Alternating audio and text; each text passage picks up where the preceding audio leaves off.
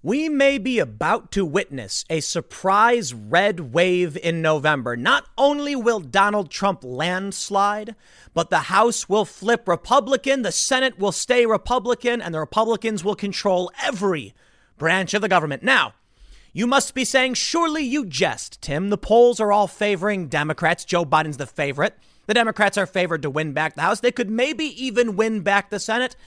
And you're right. That's true, too. You see, the reality is the polls are almost meaningless. The swing between one poll to the next, I can't even track anymore. I saw this story from The Hill, from Fury. A surprising Republican wave election could be looming. And I thought to myself exactly what I just said. No way. Come on. How many people are going to try and say Trump's going to win, but the polls are favoring the Democrats? So I started looking at the polls, and they're meaningless. I mean, most of them. You got one poll, it's like Trump minus 17, another poll, Trump plus 3. No one has any idea about what's to come in November, especially with the mail-in voting fiasco. So I decided to ignore the polls and look at general sentiment. And what did I find? There are a lot of jurisdictions, a lot of districts and areas where support is for Trump. I recall that story from CNN from a little while ago. It was a Democrat stronghold. They had visited and found that even though these locals were going to vote Democrat in local elections, they were supporting Trump as president. And now we're seeing similar things in many different states. It appears in Ohio. We're seeing it in Minnesota. In fact, NBC News ran a story saying Trump could win Minnesota, lose 3 other major states, major swing states, and still beat Joe Biden so long as his other 2016 victories stay with him in 2020. Well, I don't know exactly what's going to happen, but I like to entertain some ideas as to why we may actually be looking at a looming red wave and Trump victory. I'm not going to be stupid enough to make this bold prediction like the Republicans will absolutely win. But I want to look at these polls, talk to you about why I just don't believe it, and then show you some stories which suggest we may actually be looking at a Republican victory. See, the media is doing the exact same thing they did back in 2015 and 2016. They haven't learned anything. And if we follow the polls like we did back then, it's possible that even though Trump is not favored to win, he still will win. But I do think that regular people are flipping for Trump in a lot of different ways. Notably, Time Magazine has a story about fringe conspiracy theories persisting. Now, I wonder if this is just an excuse they're going to try and use when they lose. Oh, all the people who voted for Trump just believe fake news and conspiracy posts on the internet. And this is true. I've personally met people who believe crazy things and support Trump. But this just shows the media has failed, and all the more reason not to trust them when their polls come out and say Donald Trump is up, down, left, right. None of it even makes sense, does it? So I look at sentiment. How many signs have you seen for Joe Biden? They exist. I've seen one in person, but I've seen more Trump signs than I can count. How many Biden hats, Biden supporters? Not a whole lot. The enthusiasm gap is a serious problem, and even progressives are pointing it out. This may be a red wave kind of year. So let's first take a look at what John Fury has to say, opinion contributor for The Hill, where he gives some examples of why he thinks there will be a Republican red wave. Before we get started, however, head over to timcast.com/donate if you'd like to support my work. There's many ways you can give. There's a P.O. box if you would like to send stuff. But the best thing you can do, share this video. If you think what I'm saying is reasonable, rational, and important, sharing is the best way to support my work because I don't have a big marketing department. I just rely on shares, word of mouth. If you really want to support me and make sure you're getting all the videos I put out, then subscribe, hit the like button, hit the notification bell. Let's read this story from The Hill first and then go through the data. A surprising Republican wave election could be looming. Fury writes, political waves come unexpectedly. That is especially the case when it comes to the House of Representatives. In 1994, nobody expected the House to flip to the Republicans for the first time in 40 years. The contract with America was seen as a curiosity. Rep. Newt Gingrich's vanity project. The media roundly lampooned it, and then November rolled around and history was made. In September 2006, George Bush wasn't that popular. The Iraq War wasn't going that well. But most pundits and most Republicans thought the House would hold. Then the rep, Mark Foley, from Florida, Scandal consumed Washington, and Nancy Pelosi was swept in as history's first female Speaker of the House. In September 2010, after the Tea Party summer, the smart set still didn't see how the future would unfold. I remember seeing an analysis from an investment bank which confidently predicted the House would stay in Democratic hands. Oops. The election in 2018, perhaps, was more predictable. The Democrats raised unprecedented gobs of money and mounted unprecedented opposition to the unpredictable presidency of Donald Trump. But that new House majority was built on an unsteady foundation of districts that were initially captured by Trump 2 years before.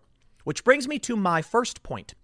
How many of these districts were moderate districts that were looking to a Democrat who would be just outside of the culture war? Please bring back kitchen table issues.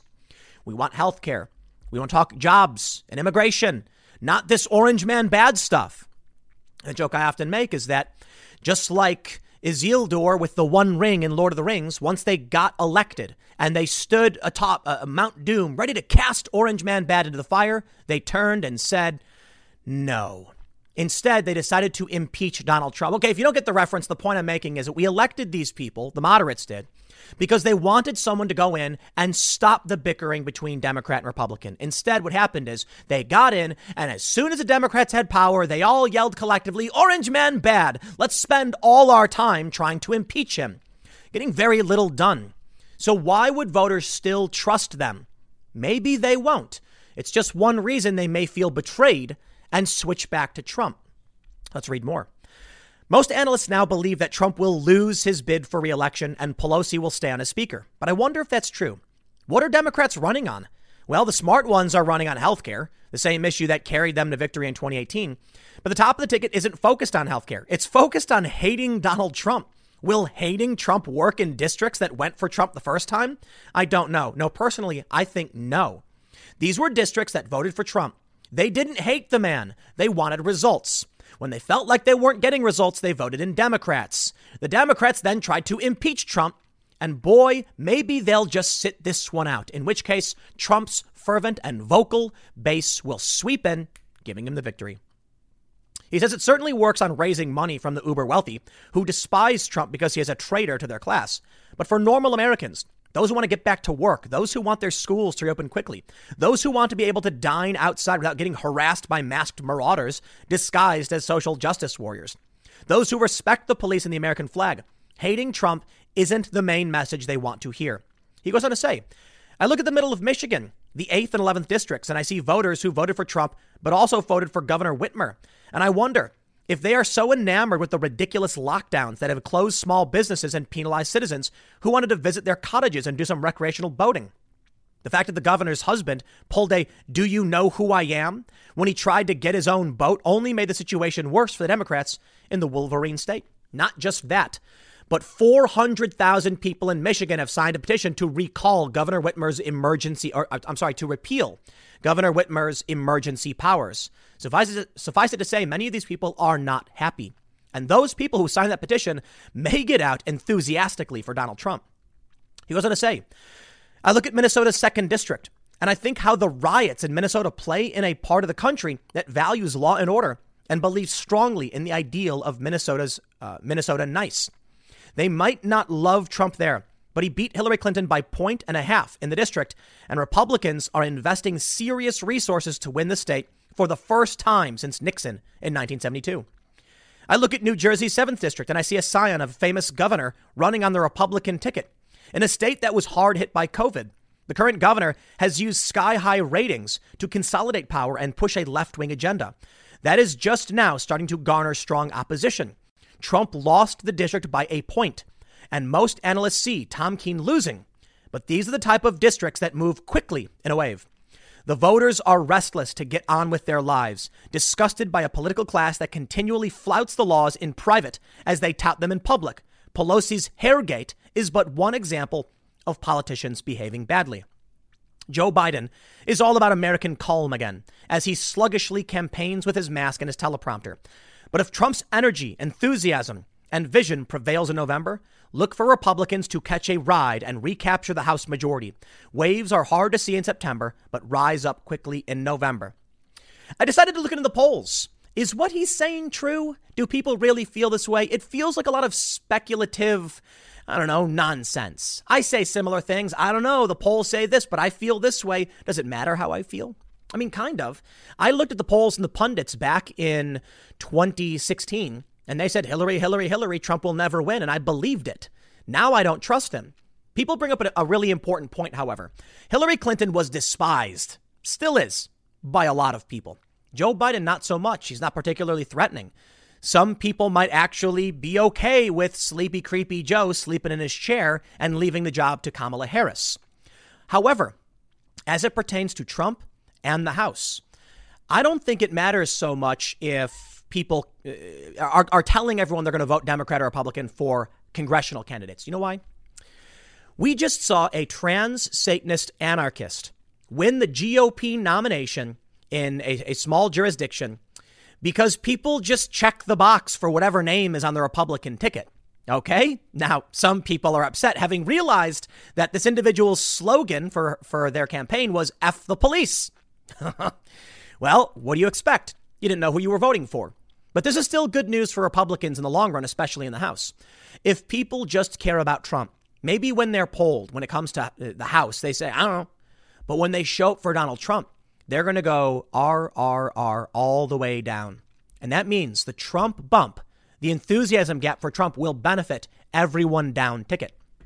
I looked over to Ohio and I said, show me the polls. What do we got? Morning Consult has Trump up 5 points. Wow. But previously, Rasmussen had Biden up 4 points. Previous to that, Trump up 5, Trump up 4. Then before that, Trump up 1. It goes back and forth. It flip-flops, but they're different polls. So I have no idea who is correct. So I decided, let's look at the aggregate polling.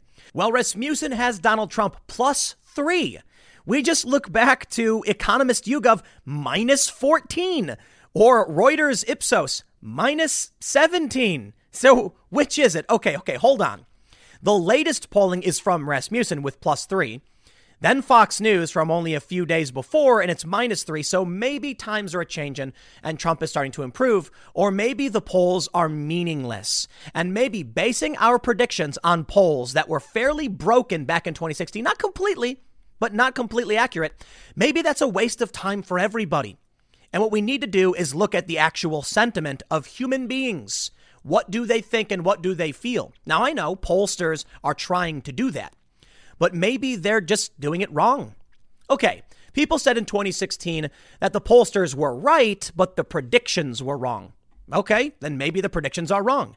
Maybe they're still not accurately polling the Midwest. Maybe they're missing Trump's hardcore base, in which case, Trump gonna win. I tell you this, it's the economy, stupid. At the RCP average, the Real Clear Politics polling average for Donald Trump, he is winning on the economy, and he has basically always been winning on the economy, except for this period in 2017. Up until COVID hit, he was enjoying ridiculously high polling on the economy. The only poll in the aggregate right now that has Trump underwater is a left-leaning Democratic research organization with Trump -2. Grinnell Seltzer has Trump +11 on the economy.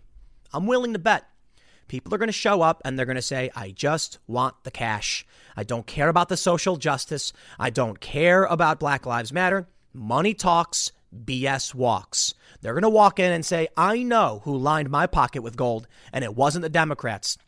And there's going to be a lot of people who show up, and when they vote, they're going to vote for Republicans on the congressional ticket. You know why? One of the big disadvantages Republicans had in 2018 was that Trump was not on the ballot, meaning when these Democrats showed up to vote, they showed up because they hated Trump. But Trump supporters weren't voting for Trump, so they didn't show up to support the Republicans. And thus, many of the Republicans ended up losing. Let's take a look at some polls that actually favor Trump, however. This one from NBC News, really, really shocking to me. Check this out. Trump is trying to flip Minnesota. He'll need the Iron Range. The historically blue area with a tradition of organized labor surprised the country when it swung for Trump in 2016. He will need to expand that margin this year. But although the title doesn't say it, they actually point out that Trump is kind of probably on track to win Minnesota. Check it out. They say, When Norman Johnson started working as a miner on Minnesota's Iron Range in the 1970s, he kept his conservative political views to himself. By the time he retired this summer, he felt comfortable passing out Trump bumper stickers to coworkers and putting campaign signs in his front yard. For a long time, you were hard-pressed to find a Republican. Now they're all over the place, said Johnson, 65.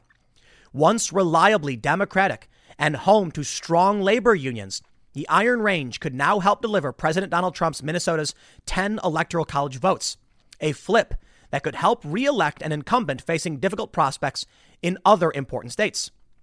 NBC News says, if Trump can flip Minnesota, he could lose Michigan, Wisconsin, and Pennsylvania to Joe Biden and still get reelected if he holds the rest of his 2016 victories. Maybe you saw the story. 6 cities in the Iron Range endorsed Donald Trump for re-election. And you got a guy, testimonial, one guy, sure, says there's Republicans all over the place. That sounds a lot like what other people are saying about seeing Trump flags everywhere. Maybe the sentiment and the anecdotes are better evidence than the pollsters. Maybe not. You know, the plural of anecdote is not data. Just someone telling us a story doesn't mean it's true. But I have to wonder, I really do, because we saw something similar in 2016. I remember hearing a story. Some personalities that I know who work in news and finance had told me that they were living in Europe and everything they saw in the media was everybody hates Trump. They flew back to the U.S. and they landed in North Carolina, where they saw nothing but Trump flags and Trump signs. And they thought to themselves, whoa, the media has to be wrong about this. This journalist class must be getting something wrong if all of these flags are everywhere. And yeah, they are. I bring you now to 60 Minutes. Donald Trump's conversations with Bob Woodward about coronavirus, Black Lives Matter, and nuclear war. In taped conversations with a Washington Post journalist, President Trump said he wanted to downplay the severity of the coronavirus. And the recordings reveal the president's view on how close the U.S. came to nuclear war with North Korea. Scott Pelley reports. Scott Pelley interviews journalist Bob Woodward. Journalist Scott Pelley interviews journalist. Journalist interviews journalist to complain about Donald Trump. Journalists say Orange Man bad. Is this supposed to convince me? Do I care what the ivory tower elites have to say? I don't. I don't care. When will these journalists learn that they represent this fringe group of privileged elites that do not represent or even understand regular working Americans? Apparently they never will.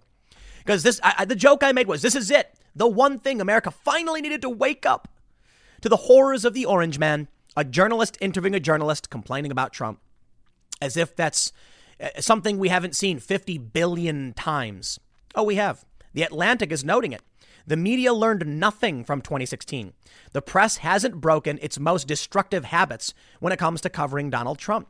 I love how there are like people waving their arms screaming in the media, like some people saying, stop doing these things. You are helping Donald Trump. But they don't listen because they're addicted to him. They are addicted to Trump. They love him. They love to hate him, but it makes them money. They don't want to stop. They can't stop. What do? I love hating on the media, too. What can I say? The Atlantic says, we're seeing a huge error and a potential tragedy unfold in real time. That's a sentence that could apply to countless aspects of economic, medical, governmental, and environmental life at the moment. What I have in mind, though, is the almost unbelievable failure of much of the press to respond to the realities of the Trump age. Many of our most influential editors and reporters are acting as if the rules that prevailed under previous American presidents are still in effect. But this president is different. The rules are different. And if it doesn't adapt fast, the press will stand as yet another institution that failed in a moment of crucial pressure. Let me tell you. You see, they're not saying to the media to get in touch with regular working class people, talk to Americans and be authentic. They're saying stop playing by the rules. They haven't been playing by the rules, dude. That's the problem. Which brings me to one of the more hilarious stories we've seen yet. From Time magazine, how conspiracy theories are shaping the 2020 election and shaking the foundation of American democracy. Let me tell you this. If the media just played by the rules, reported fairly, stopped editing Trump out of context and screaming Orange Man bad nonstop, and gave him a fair shake on the things he did well and the things he did and the things he did poorly, perhaps the American people would trust the press more. They don't. So what do you get? Conspiracy theories. And this story from Time is actually quite funny. They talk a bit about QAnon. It's kind of silly, though, because some of the people they interview are talking about the problem of trafficking and how the Trump administration, the federal government under Trump, is actually rescuing a lot of kids. They then say they're parroting elements of the QAnon conspiracy. You know what? I don't care if they're criticizing or insulting Trump supporters as conspiracy theorists for believing things. I think a lot of these conspiracy theories are legit nuts, for sure. But I don't care if they're criticizing them. People are going to look at this story and they're going to say, oh, no, Trump supporters are so dumb. So what? They're still Trump supporters. And these stories and these theories are animating them to go vote, right? Maybe this is why we'll see a red wave, because no one trusts the media anymore, because they were wrong in 2016 about so much, the pundit class, and they're false. They pull Trump quotes out of context. They lie about everybody. They lied about me. If they're lying, why should I believe them? And that leads people to seek out alternative means of communication, in which case they go online, they talk to other people, and they start believing in many different things. Many of these things become unhinged. I don't trust the media. I'm doing air quotes here because I do use mainstream media as sources when I can verify them. It's quite difficult sometimes. But the problem is that you do have a specific Democrat class in the media that seems to just frame everything in a positive light. I'll give you an example. You take Antifa and the Proud Boys. They fight. The reality is the Proud Boys decide to do a First Amendment protest marching around waving American flags. Antifa decides to confront them and start fights. This is a tendency. It's not always, but it typically is the case. Like 9 out of 10 times, 10 out of 10 times, it's Antifa showing up to confront Proud Boys who just want to walk around. The fights are 9 out of 10 times started by Antifa at that point. What will the media show? 9 out of 10 times, it will show the Proud Boys and claim they're far-right extremists starting fight with peaceful protesters. Take a look at the riots. Remember when the MSNBC guy was standing in front of a burning police station saying it's mostly peaceful? Ah, yes, mostly peaceful. Yeah, serial killers are mostly peaceful too. They only kill a small fraction of the people they come across. And people see this and they're like, what are you talking about? The riots are horrifying. Why can't I get an honest take from the press? You're not going to be able to, unfortunately, because they're more interested in defending, at least most of them, not all of them. They're more interested in defending their perspective, their frame of mind, and they are also ivory tower elites. So what do you think happens when you put Bob Woodward and Scott Pelley in a room together and have them talk to each other? Regular Americans roll their eyes and say, oh, enough already. The orange man is bad. I just don't care. And then people do their own research. Many of these people watch a Trump rally and realize the media's been lying. Some of them go down deep, dark rabbit holes of crazy websites and start reading crazy things and then believe crazy things. But guess what? They're all going to vote for Trump. So what does it matter? You've lost the trust of the people. The establishment is crumbling. The media has failed. And people will believe insane things because of it. But at the end of the day, they're all going to vote for Trump, right? Look, I don't know if there's actually going to be a red wave. I think there are many reasons to suggest that could be the case. But maybe the polls are accurate. I mean, Politico wrote not too long ago that they still can't accurately track Trump's base. And if we're looking at a huge margin of error of like 5 points on top of the existing margin of error because they can't track Trump's base, then Trump is winning across the board. Maybe Trump just wins a narrow victory in the Electoral College like he did in 2016. But will the Democrats accept it? That's the scary part. You see, the writer, Feary at The Hill, saying that it may be a surprise to people. It may be a surprise to many of these Democrats, but maybe if you've been paying attention, you expect Trump to do better than they're predicting, probably win. If that's the case, what will Democrats do when they lose and their entire worldview is shattered to a million pieces? It turns out you are not popular.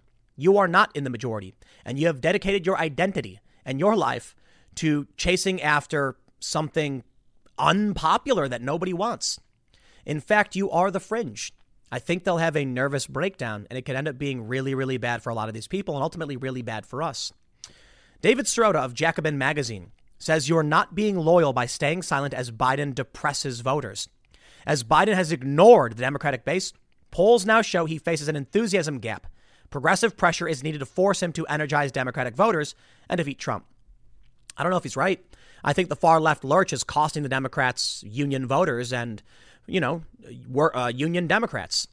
The far left lurch is scaring people away from the Democrats. There's no enthusiasm because the Democrats are split down the middle.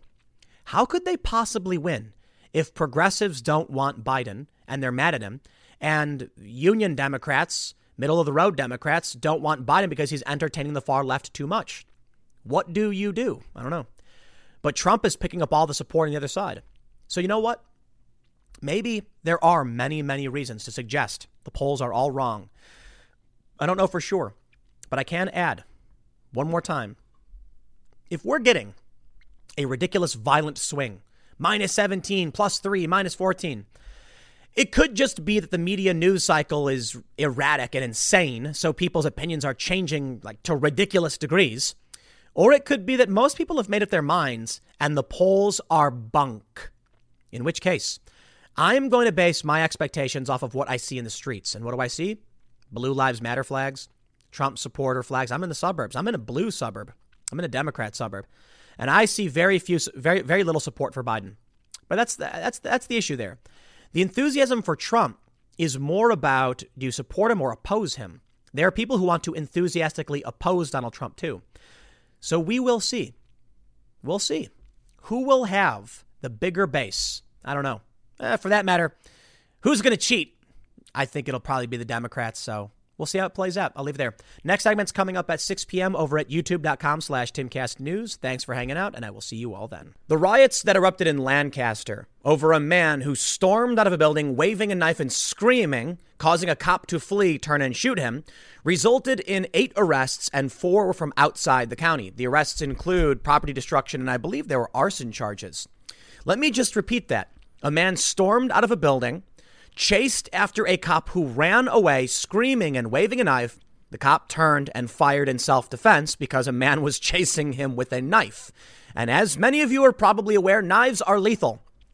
Yeah, these protests, these riots, the unrest, it actually is organized. And now we have the leaked documents to prove it.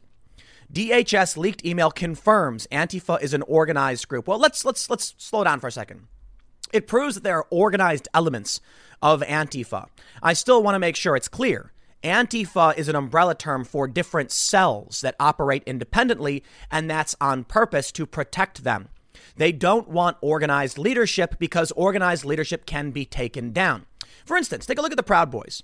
The Proud Boys were often engaging in protests, marching around. Antifa would come out, fights would ensue. Typically, Antifa was starting the fights. It wasn't always the case, but they were always trying to incite something.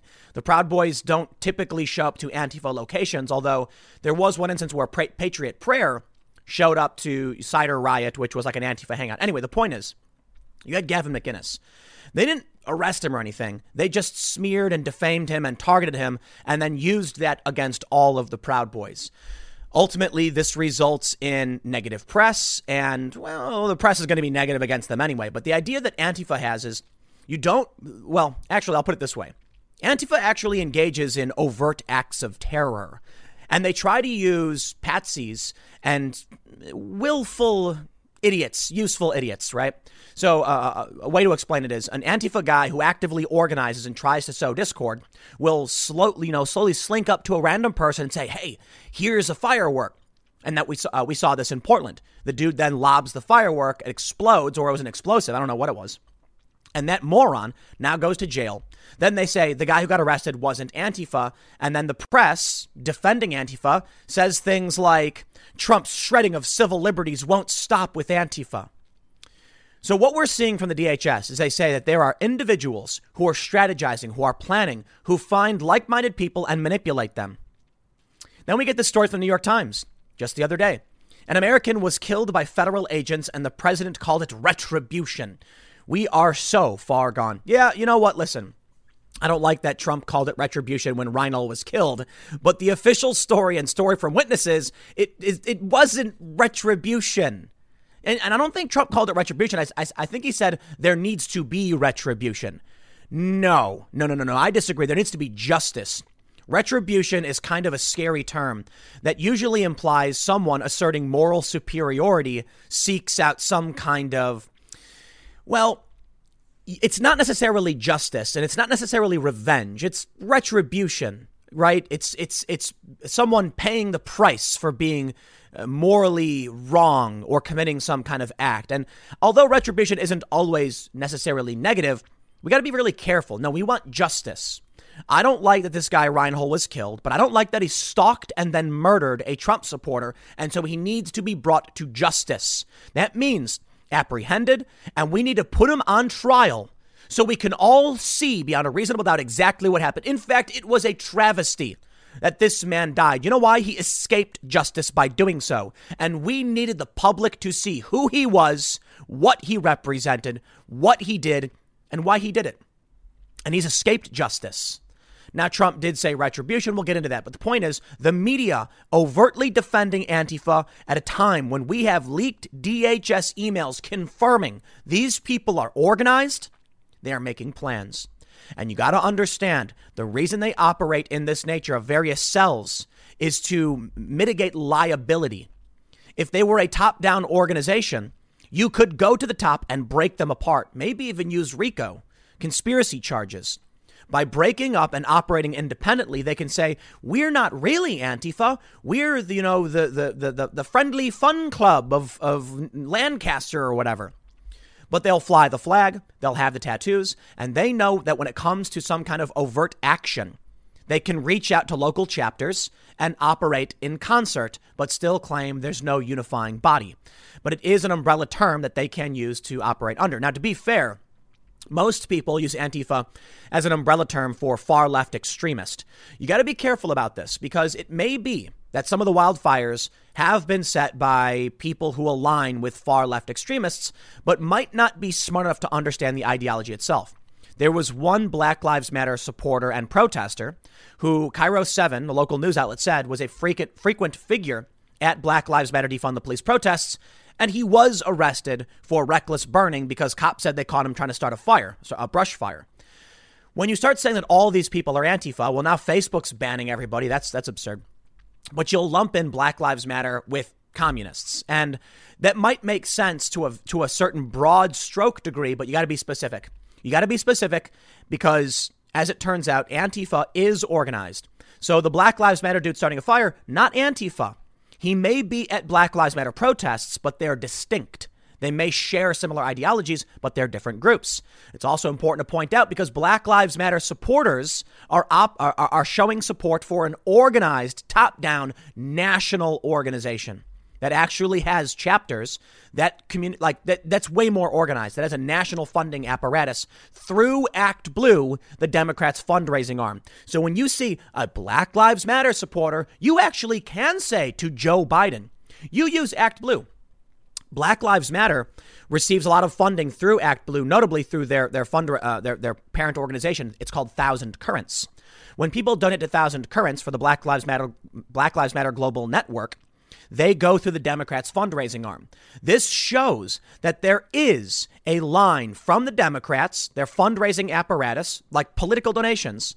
I'm not saying they're all necessarily responsible, but they are connected to Black Lives Matter and the supporters of the movement, one of which was caught starting a brush fire, many of which who have physically attacked people in the streets, and many of which also overlap with Antifa chapters.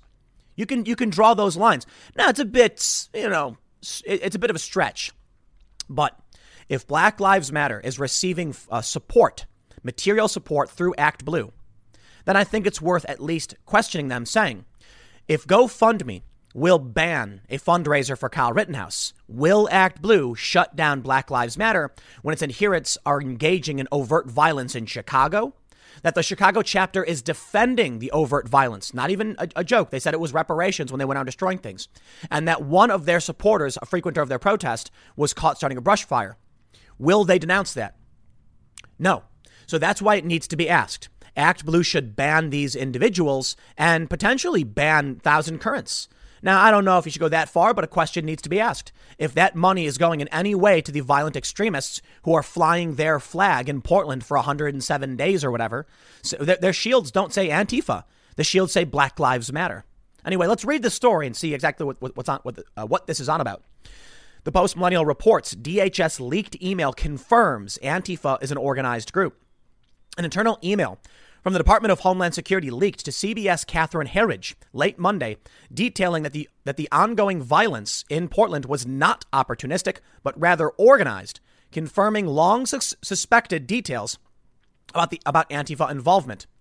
The email explains that Antifa is organized and runs contrary to reports in the mainstream media that Antifa was not responsible for anti-police violence, but an impromptu movement spurred by an anti-fascist sentiments held by most of the American public. A recent article in the Washington Post by Mark Bray, author of Antifa, Anti-Fascist Handbook, attempted to dispel myths about Antifa claims that the group is not an organization, but rather a tradition of militant anti-fascism. The article disputed claims that Antifa masterminds violence at Black Lives Matter protests. In printed email documents attained by Herridge, the DHS's acting undersecretary for intelligence and analysis, Brian Murphy, wrote to his colleagues on July 25th, detailing his findings of Antifa in Portland. We can see this tweet from Catherine Herridge. Breaking. According to this DHS Gov internal email obtained by CBS News, former acting undersecretary for intelligence and analysis, Brian Murphy, wrote colleagues on July 25th that the Portland violence was not opportunistic, but organized. Very interesting. Murphy urged for an immediate change of definitions for the violent activity in Portland following a review of individuals arrested by federal authorities, as well as intelligence surrounding their affiliations and activities. The individuals are violently attacking the federal facilities based on these ideologies, he said in regards to Antifa, which he classed as VAAI, or Violent Antifa Anarchists Inspired. We can't say any longer that this violent situation is opportunistic, wrote Murphy. Additionally, we have overwhelming intelligence regarding the ideologies driving individuals towards violence and why the violence has continued. A core set of threat actors are organized, show up night after night, share common TTPs, and drawing on like-minded individuals to their cause. TTP stands for Tactics, Techniques, and Procedures. Quote, I recognize we may not be able to attribute every individual as VAAI. However, we need to look at the totality of the intelligence, both current and previous, and recognize the motivation for the violence and why people have shown up to commit violence for about 60 days, and why the individuals are using social media to encourage the VAAI on the ground to carry out acts of violence. The nightly riots in Portland numbered at 60 days when the email was composed. Rioting has shifted from Portland to other cities with some of the same actors, including Washington, D.C., Seattle, and Kenosha, violence of which was spurred largely by pro-Antifa advocates on social media platforms like Facebook, Twitch, and Twitter.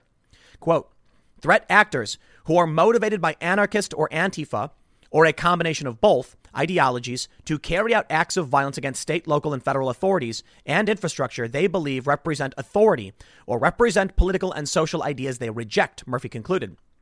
Phrases like every city, every town, burn the precincts to the ground are a common refrain at Black Lives Matter rallies and have been chanted during arson attacks on the Portland Police Bureau, the Mark O. Hatfield Federal Courthouse in Portland, and other facilities where Antifa and Black Lives Matter militants were present. Another really important point.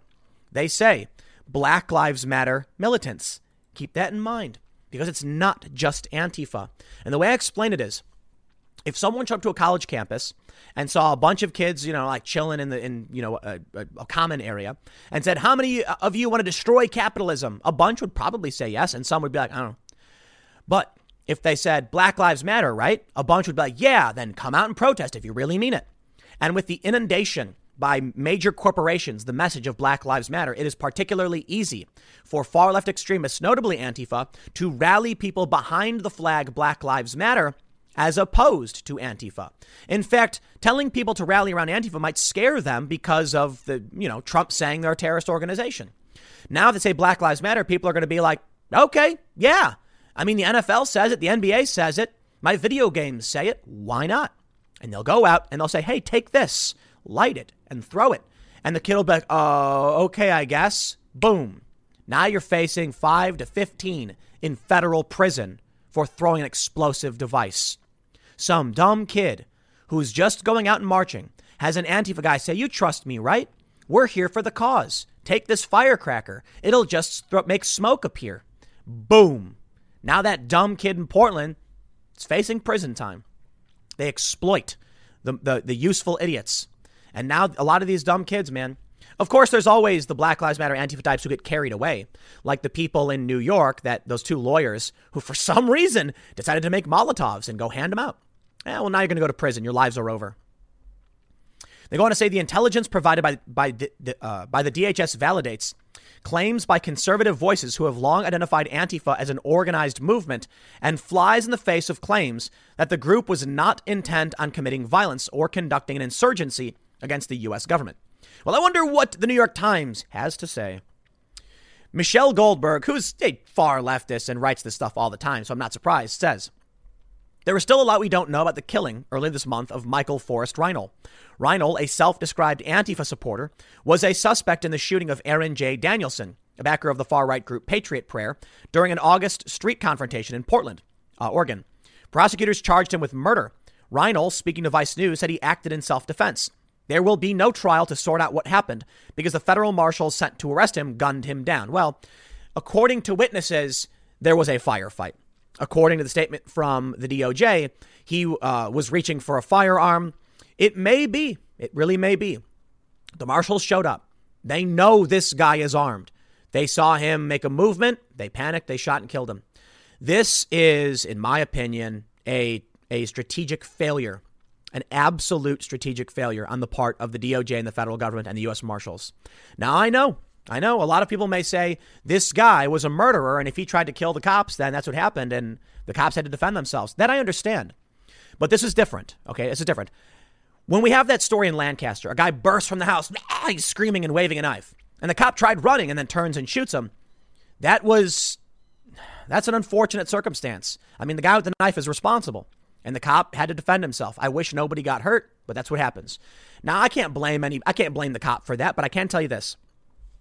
I can't necessarily blame the U.S. Marshals for firing on a known, someone wanted for murder who's known to be armed several times. However, they should have had a way better tactical approach to this. This was so much more important. And I guess the challenge is maybe I'm overestimating the amount of time they had to move in and how things go down. It's a split second. I'm just saying this. It would have been way better for everyone if they got this guy and brought him to justice and he stood trial. You know why? We need a public trial. We need video footage and drawings and witness statements. We need to hear it from his mouth. I am Antifa. Then we'll know. Then we'll say, there it is. A violent extremist standing trial. A man who stalked and hunted down a Trump supporter. Now he's dead. We won't know. And the left will use this and say, no, there was no trial. It was self-defense. We'll never know now. And that is a strategic error on the part of the federal government. This dude is seen on camera stalking Trump supporters.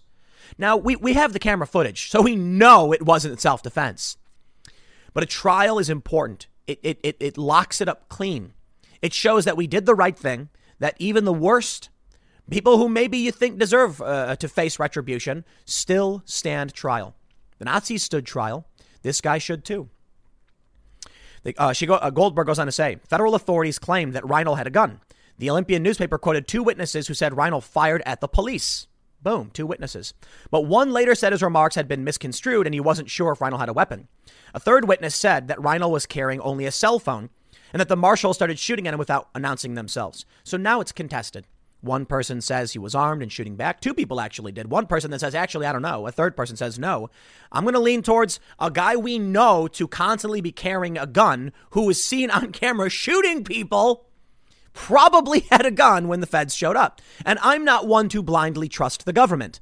If it was a guy who was known to carry around candy bars and hand them out to kids and they said he drew a gun, I'd be like, you're going to have to prove that one to me. If it turns out, if we know we're tracking a guy who's on camera gripping his weapon and was arrested previously for having one, he probably was carrying his weapon. Sorry to say, man. She goes on to say, even if Reinl's killing was justified, in a country where the rule of law held, the government would have treated it as regrettable. For Donald Trump's administration, Reinl's death was cause for celebration. Calling Reinl a dangerous fugitive, admitted Antifa member, and suspected murderer, Bill Barr said in a statement, the streets of our cities are safer with this violent agitator removed. Trump, in a Fox News interview on Saturday, said of the killing, that's the way it has to be. There has to be retribution when you have crime like this. Perhaps needless to say, law enforcement is not permitted to kill suspects in retribution. Trump continued the theme at his Nevada rally Sunday night, saying to Cheers, "We sent in the U.S. Marshals. It was taken care of in 15 minutes." Yeah, I'm not a fan. I think this is a tactical failure. You want to win in the long run? I'll put it this way. If Trump really wanted to convince moderates and regular people, he would have caught this guy. They could have shown his face everywhere, and they could have said, "We got him." And it would have been a major press event. And then the news cycle would be, "Oh, geez, what do we do?" The guy would have made statements. Every time this guy spoke, it was good for Trump. Every time, because it brought to light, it brought back the story of the guy who murdered the Trump supporter. This guy dying is actually beneficial to the extremists. They want the loose ends tied up. They don't want Antifa people who have gone out and committed murder to speak. They don't want him to squeal. Imagine if this guy started saying, "Here are the people I work with. Here are the people who organize with me." Imagine if they got him to flip. This is a tactical failure. And it's also a failure of justice, in my opinion, because we don't want people to die. I'm not blaming the marshals for defending themselves from a violent extremist. No, none of that. I'm just saying it is preferable and it is just to have these people stand trial and face up to their crimes. The DHS said in a leaked email, "We know they're organized." Okay, who's organizing?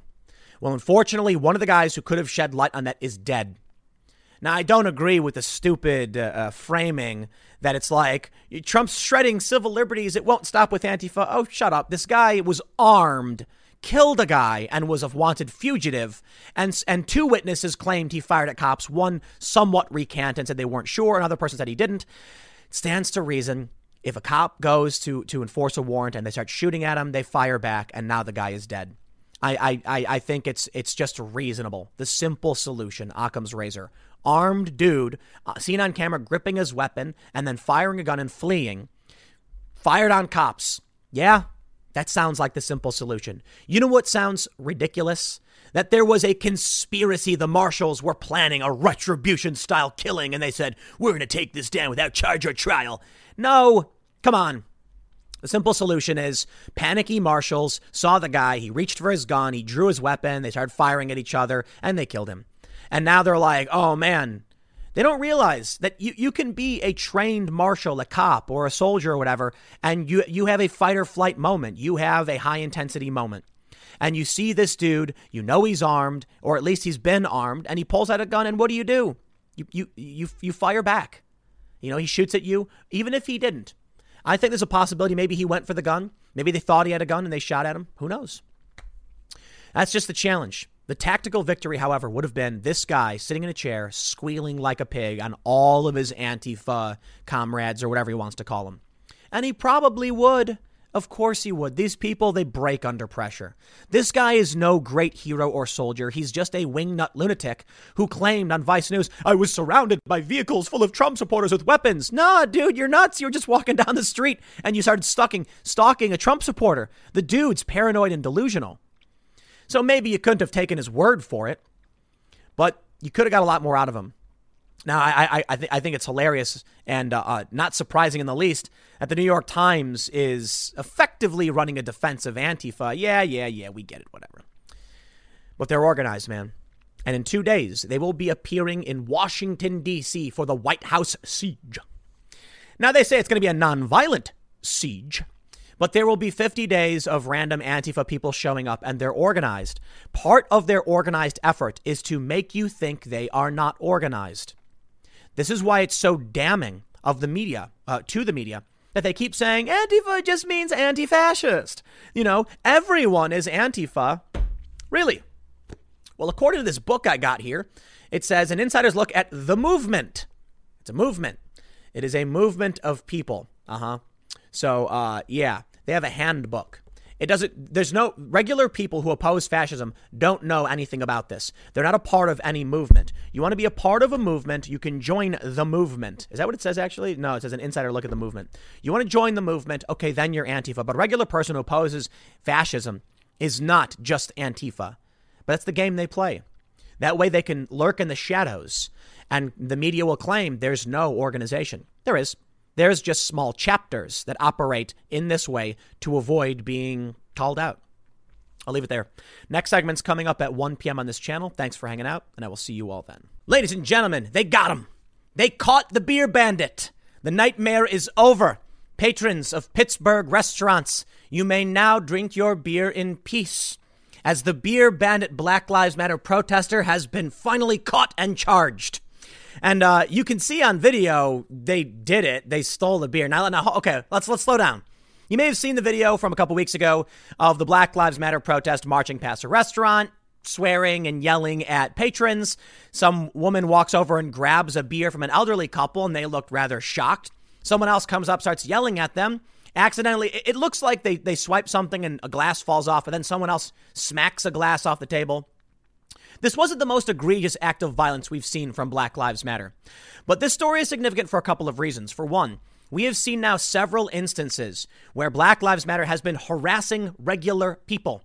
They're harassing regular people all the time. But what I mean is going to restaurants and terrorizing people who are not engaging in political activities and just generally, look. You got the videos where they go up to the patrons and demand they salute them in D.C. Yeah, it's terror. It's bend the knee to us or else. So they're marching through the streets and they're making sure people know who they are and fear them. And that's what's happening. So this group harassed an elderly couple. The reason why this story is so interesting is that they lied to the Pittsburgh Post-Gazette and said, we were invited over. Yeah, they said, come on over, have a beer. And I said, well, I don't got time to order one, so I'll just drink this beer right here. And you can clearly see the elderly couple is in distress as people are screaming at them, and now they're being charged. So I don't think we're stopping, the grand conspiracy to inflict pain and suffering and violence on people. But if you stop these extremists when they do things like this, you will prevent more extreme actions. If they feel that they can go up to anybody they want, steal whatever they want, lie to the press will publish their lies, and they did. What else will they do? Well, not too far from Pittsburgh is Lancaster. And guess what? All is peaceful in Lancaster. You know why? Flash raids were apparently conducted where police went around, swooped up the agitators and arrested them. And then guess what? No more riots. I find it funny when you look at Portland. What have we seen in the past several nights of Portland? Things seem to be dying down. And there's a couple reasons that may be that I've mentioned before. One, the wildfires, people might be like, time to chill. They also may be going to D.C. because in 2 days, the White House siege will begin. Or it could be that Oregon State Police were deputized and the FBI was going around and arresting some of the more extreme agitators on federal charges. Guess what? You remove the extremists, what do you get? A dance party. That's what happened in the street. So, like I said, the beer bandit, not the most notorious criminal working inside the, Antifa or Black Lives Matter, still important to stop this. Send a message to the extremists. If you do things like this, you will be arrested. Let's read these stories. I want to show you some of the context where they lied to the Pittsburgh Post-Gazette and tried claiming it was all in good fun. It was just theatrics. No, these are violent criminals who harass people, threaten them. It's not just in Pittsburgh. It's not just in D.C. It was in Rochester, where they went around and knocked tables over, chairs over, and chased people out. People who probably paid money for food already or were trying to order things, and now were being chased away from a relaxing evening. Why? Because it's terrorism. They want you to fear them. They can do this and get away with it. Well, not now. Because from the most extreme offenders of violent thugs to the lowly beer bandit, you will be arrested. Good. Here's a story from the Daily Mail. They say, beer bandit BLM protester who downed elderly couple's drink at Pittsburgh restaurant and screamed F the white people is charged with harassing diners along with 2 others. 3 people are now facing criminal charges for harassing diners at a restaurant in Pittsburgh during a Black Lives Matter protest over Labor Day weekend. Misdemeanor charges were filed against Monique Kraft, 35, Kenneth McDowell, 33, and Sean Green, 24 on Monday. It's unclear whether they've been taken into custody. Apparently, there's also a video of someone swinging a skateboard at somebody. A viral video showed the trio and others protesting and other protesters screaming F the white people and yelling other obscenities at diners outside the Siena Mercado restaurant on Penn Avenue on September 5th. Kraft was dubbed the beer bandit after she was seen swiping a drink from an elderly white couple and downing it in front of them before another protester knocked the glass to the ground. Green, who goes by Lorenzo Rulli, I guess, swore at the elderly couple and gave them the finger, according to a police complaint. He also walked up to the front of the restaurant and screamed into an open window. Police identified McDowell as the ringleader and said he used a megaphone to scream obscenities at diners sitting outside Siena Mercado and others passing by, as seen in the video. McDowell was also accused of getting into an altercation with a McDonald's manager in another protest video that went viral. Why? I don't get it. So this is Sean Green, who goes by Lorenzo Rulli. I don't understand why. Swore at the elderly couple and gave them the finger. Now that's interesting. He's being charged for harassment. That's a tough charge. I mean, what did the guy do? Walked up to people and yelled at them? I mean, we have a right to free speech, right? I guess the challenge here is that you have a large mob. There is action being taken, like physical action being taken against them, and he's joining in the intimidation. So, yeah, seems like he definitely crossed the line. Kraft has been charged with disorderly conduct, conspiracy, and theft by unlawful taking after allegedly admitting to chugging the couple's beer. I gotta admit, this is like the lowest tier Antifa crime to charge, but I gotta be serious, man. You go after all of it. You stop them. Do not give them any leeway. You take a beer, you get arrested. You steal from people, you get arrested. That way, everybody knows the cops aren't going to mess around. You commit a crime, you will face justice. Interestingly, some people have said this is what happens when you bring it to the red areas or whatever. And yeah, maybe, but isn't the mayor of Lancaster a Democrat? I think it's fair to say that people in Pennsylvania are the old school working class type Democrats who don't tolerate this fringe far left extremism. Philadelphia, for instance, like 80% Democrat, but these guys are like working class union Democrats who are probably all voting for Donald Trump now, especially after videos like this go viral. They're probably very happy these people got arrested. McDowell is charged with possessing instruments of crime, conspiracy, disorderly conduct, and harassment. And Rulli is charged with disorderly conduct, conspiracy, criminal mischief, and simple trespass. Police noted in the complaint that the diners did not appear to be engaging with the protesters. However, the protesters involved later told the Pittsburgh Post-Gazette that what the video didn't capture was a group of men shouting "Blue Lives Matter" and one man swinging a bike at them. The incident outside Siena Mercado drew the ire of President Trump, who called the protesters Joe Biden voters and anarchists in a flurry of tweets on September 8th. BLM protesters horribly harass elderly Pittsburgh diners, scaring them with loud taunts while taking their food right off their plate. Let's stop right here. Joe Biden voters, you sure about that, Donald Trump? These people don't like Joe Biden. I would not call them Joe Biden supporters. But then I wouldn't have before. And I thought about it, though. While they don't necessarily support Joe Biden, they probably really don't like him. I think it's fair to say, if the Democrats are coming out saying the violence stops if Joe Biden wins, they may not be supporters of, but they certainly tolerate and will accept Joe Biden. They go out and they attack Trump supporters. That helps Joe Biden. They intimidate Trump supporters from speaking out and sharing their ideas. That helps Joe Biden. It's the weirdest thing to me to see these progressive leftists attacking Trump and helping Joe Biden. Now, I don't think it's fair to say they're going to go around with Biden signs or anything like that. Some of them probably will. Many of them probably say, you have to vote Biden, otherwise Trump will win, and it's so much worse. So while it may not be fair to say that they are Joe Biden voters or supporters, I think it's fair to say that the actions they take are helping Joe Biden, and they would prefer Joe Biden, and they're not going to riot should Biden win, according to Democrats. So what else can you do? I'm trying to break down the nuance here, right? Because people are going to be like, they don't support Joe Biden. They're far left extremists. Sure. But everything they do is pushing Biden to victory. Except, I gotta be honest. They've done many things. If they just knew where the line was and they stopped, probably could have helped Biden. Think about it. Intimidating Trump supporters and the elderly, saying, if you say anything positive about Trump, they'll come for you. That may have worked. People are scared to speak up. They don't want to get canceled. They don't want to get attacked. Well, now they've crossed the line. And now they're actually helping Trump by being lunatics and harassing elderly people. Trump goes on to say these anarchists, not protesters, are Biden voters. But he has no control and nothing to say. Disgraceful. Never seen anything like it. Thugs. Trump said this thuggery was happening in Democratic-run cities and states. And that's true. It is. It is, but it's also fair to say that in Lancaster, they went out and arrested a ton of these people. I meant Lancaster before. I think I may have confused the cities.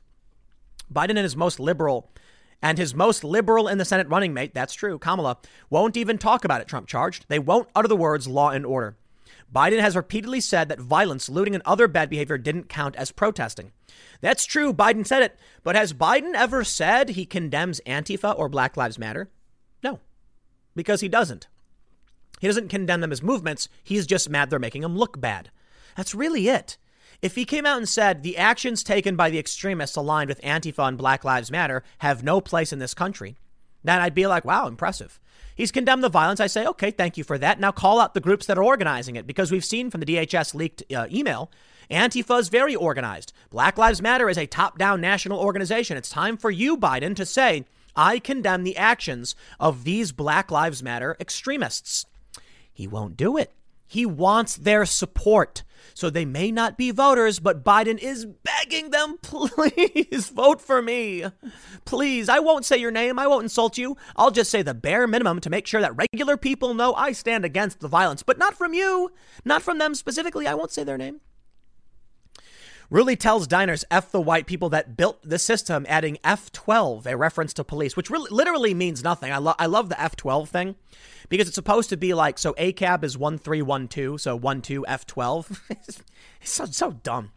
Some diners picked up their belongings and left after demonstrators called them an embarrassment.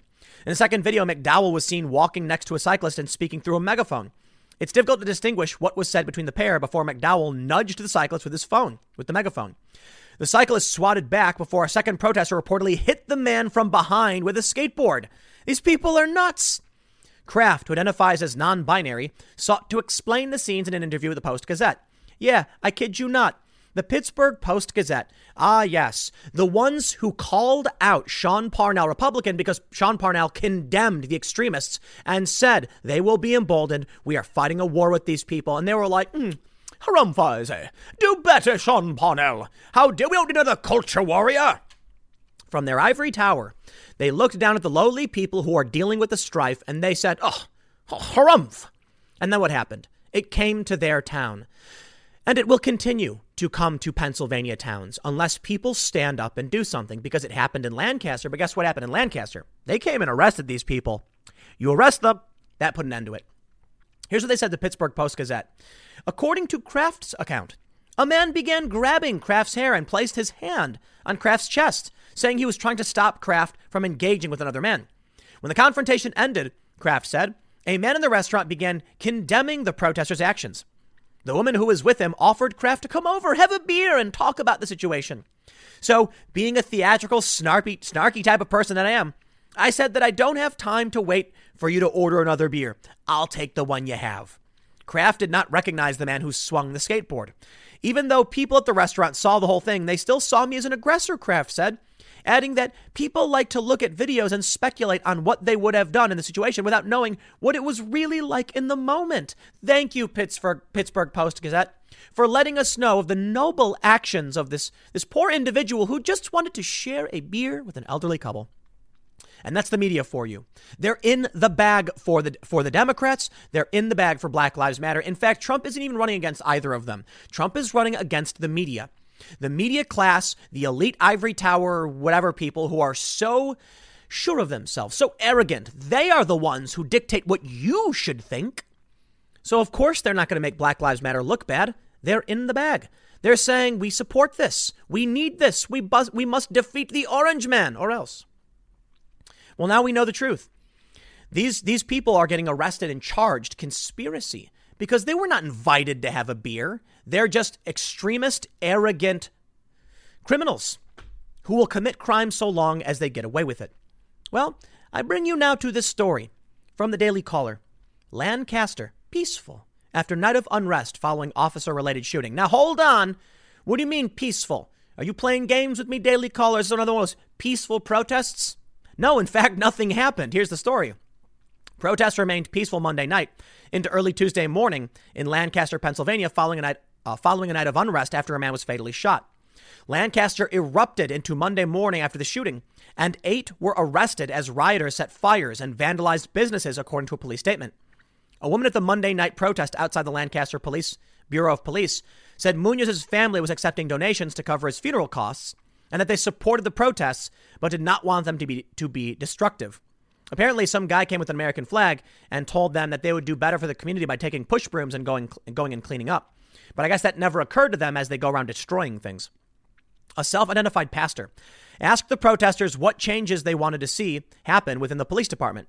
The group most widely agreed that they would like for officers to not carry firearms or to use tear gas, among other requests such as general economic reform.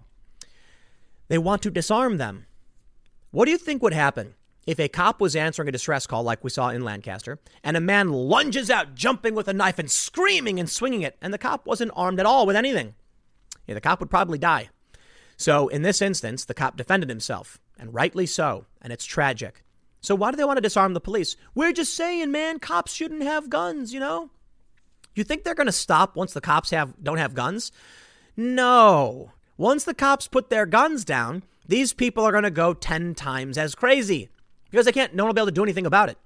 Crime will get worse. Now, potentially, if we do some kind of nonviolent first responders, community policing of some sort, I'm actually okay with that. What I mean by community policing is I've made reference to this before, kind of like a civil guard. They'll have batons, but no weapons. They won't answer violent calls. So if you get a domestic dispute, the cops still come out and they will be armed. So if the crazy guy with the knife comes out, the cops can still defend themselves. But they can't answer things like homeless guy won't leave the front of a store. That does still create an opportunity for danger for these officers because they won't be armed. And you never know when someone will come out with a weapon. But I believe the police can take the first step towards de-escalation, and we can do it in small doses, meaning you don't want to do this overhaul like many of these departments are doing. Disband the police, defund the police. No. We want a couple of officers. We'll try out some very serious low-tier violations, citations, so they can go out and help deal with maybe you got two guys and they're having a dispute over a parking space. Maybe a homeless guy is blocking the door and won't leave. You come out the civil guard and you try and deal with it.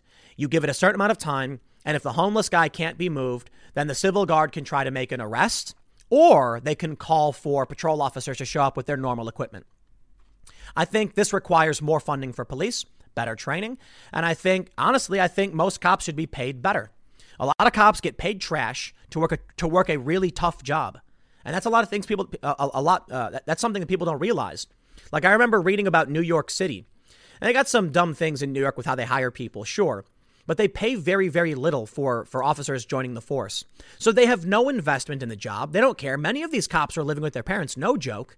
And so you're not creating a intelligent, trained task force, who can go out and ensure the safety and just maintain order. You're not. You're getting a bunch of barely qualified individuals who are underpaid. So it's really fascinating to me. Let's talk about increasing the salaries, funding the police more, getting these cops more invested. And I don't mean every cop is not invested. I'm just saying the ones that aren't, they're kind of like, I'm at work, right? We want these cops to be proud of what they do. We want them to make a decent amount of money. We want them to be trained properly. This requires more money. Well, they're calling for defunding. That makes no sense.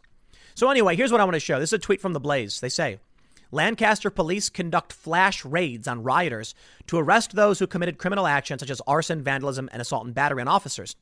They were rounded up in marked vans during an offensive that took the BLM and Antifa rioters off guard. Our reporter Elijah Schaefer was there to capture it all, and we have a video, people getting arrested.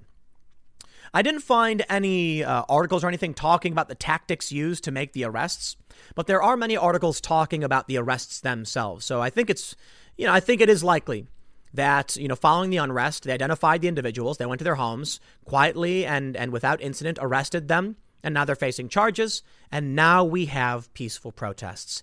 You've got to get rid of the agitators. If the left thinks violence is wrong and they try and claim we were just peacefully enjoying a drink with these patrons, well, then you have no problem with the cops coming in and saying, arrest the extremists, arrest those who are violent. The reality is they're for it. They really are. It's just that many of these people don't want to engage in this activity themselves. They want patsies. So if you get rid of those who are willing to engage in these extremist actions, then there's nothing left but the peaceful protest. As the DHS leaked email said, They're organized, not opportunistic. But I gotta tell you, it's still a little bit of both. The far left knows an opportunity when they see one. You got a shooting, a police, incident. For whatever reason, they can push it. They can make people rally, whether or not the police shooting was justified or otherwise. And they'll say, there's no justified police shootings. Lancaster. The police did everything right. The cop tried running first. He couldn't get away. The guy was gaining on him. He turned and he fired. He was attacked first. The cop did nothing wrong. In fact, he did everything right. He tried to flee. The police then released the body cam footage, doing everything right, being transparent. The left still went out and rioted. So you know what? Good. The police arrested the extremists, and now a peaceful protest. A total peaceful protest. Look at it. Here's one sign. The thin blue line protects them, not us. We are done working with America, blah, blah, blah. Here's a guy holding a thin blue line flag. You know what? I'm happy for him. I think they're wrong, but I like the idea that they'll go out and peacefully express themselves. And I'm even more excited to see that the police are doing their job and charging the highest level and the lowest level. This story, we covered two extremes. Or not extremes, but like the two ends. The bottom tier of crime, someone walked over and took a beer. Seems like no big deal, but don't let them become emboldened. Arrest them and charge them for any crime they commit. It's a misdemeanor. This person, Kraft, will get a slap on the wrist or something. But now you got the arsonists from Lancaster. This is Pennsylvania doing it right. Take these people in, charge them, have them stand trial, and we'll see what they've done. And that's the way it's supposed to work. Otherwise, if you do what Portland did and keep cutting them loose, the riots will never stop. I'll leave it there. Next segment's coming up at 4 p.m. over at youtube.com/Timcast. Thanks for hanging out, and I will see you all then. It was only a couple of weeks ago when a man wanted on a felony warrant was fighting with the police, went to his vehicle, and the police said, drop the knife, and then fired into his back 7 times. The man obviously was Jacob Blake. Protests erupted. Riots erupted. NFL players put the name Jacob Blake on their helmet. You have to wonder, many of these people on the left, why they would support the criminal in this circumstance. Sure, he got seriously injured, and I'm truly sad to hear it. I don't want anybody getting hurt. I say it all the time. But the police need to be able to make arrests. We need people to be able to enforce the law. Too many young people in this country are pampered and don't understand what the world is really like. They think they're so smart. They're convinced if I was in this situation, I would know exactly what to do. And now we have this nightmarish video, a graphic video of 2 cops being shot who did everything right. And one of them was killed. They were both, I believe, shot in the head. Fortunately, one of the officers, I believe, has survived, but with horrifying injuries. Here's part of the video. I can't play the video for you. It's just a bit of a traffic stop. Jessica O'Donnell says, warning, very graphic video released from the shooting of 2 Tulsa officers in a traffic stop. One of them died. This is what they face on a daily basis. Tasers and pepper spray often don't work. Remember this scene when you are quick to condemn officers in escalating situations. And here's the story. From Oklahoma's News 9, body camera video of Tulsa officer shooting released. I watched the press conference. And I tell you what, man, if you watch this video and it doesn't leave you shocked, rocked to your core, then I don't know.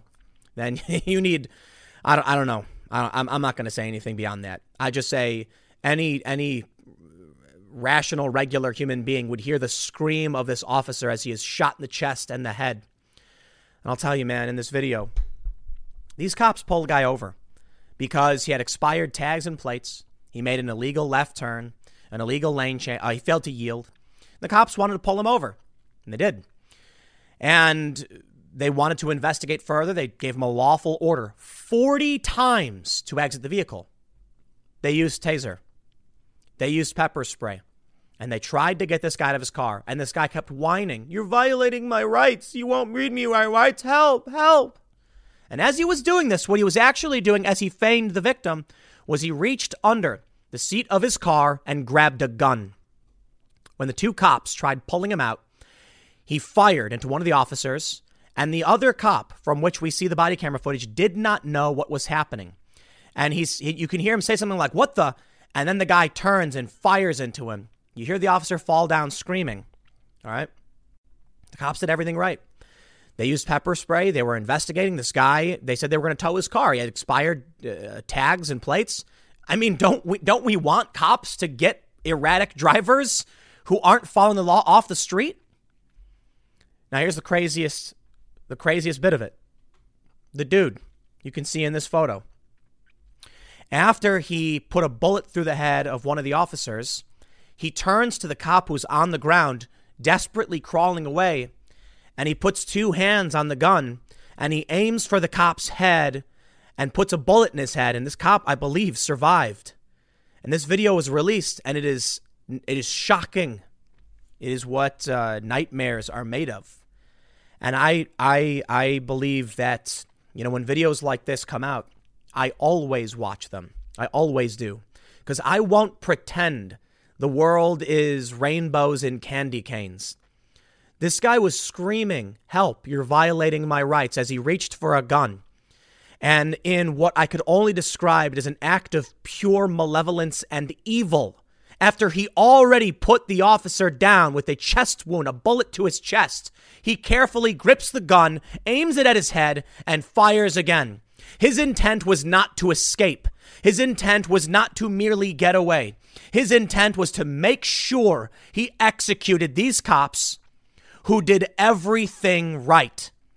Oh, the cops could have approached with their guns drawn and reckless disregard for the well-being of the people around them and those that they're trying to enforce, those they're trying to get to comply. But these cops used pepper spray. They used tasers. And the taser failed on the guy. And the pepper spray failed on the guy. And I tell people this all the time. They don't get it. Pepper spray doesn't work on a lot of people. And they think it's an effective way for cops to gain compliance. Yes, some people will get pepper sprayed and freak out and fall down. Some people won't. Some people will just be blinded with rage. Some people were planning on killing the cops the entire time. And this video comes out as more video is surfacing of the ambush in Los Angeles, the two sheriff's deputies. A guy runs up to the car, and you probably saw it. So I'll tell you this. As I sat here watching, and not the first video I've ever seen, watching a video of cops, they're yelling at the guy. They're screaming, "Get out of the car." They told him 40 times. And I'm like, dude, get out of the car, man. And the guy says, "I don't want to go to jail." He didn't want to go to jail. I think about this, and I feel like there's a scale. You're a guy. You got expired plates. You're doing something illegal. You get pulled over. You want to escape. And this guy has taken it upon himself. He's decided he's going to use lethal force against these cops in order to escape. But where is that line? In what state of mind? He already shot the cops. He was clear to leave. They weren't going to be able to do anything against him. One cop was dead. The other cop is on the ground screaming with a wound in his chest. And this guy, he didn't want to escape.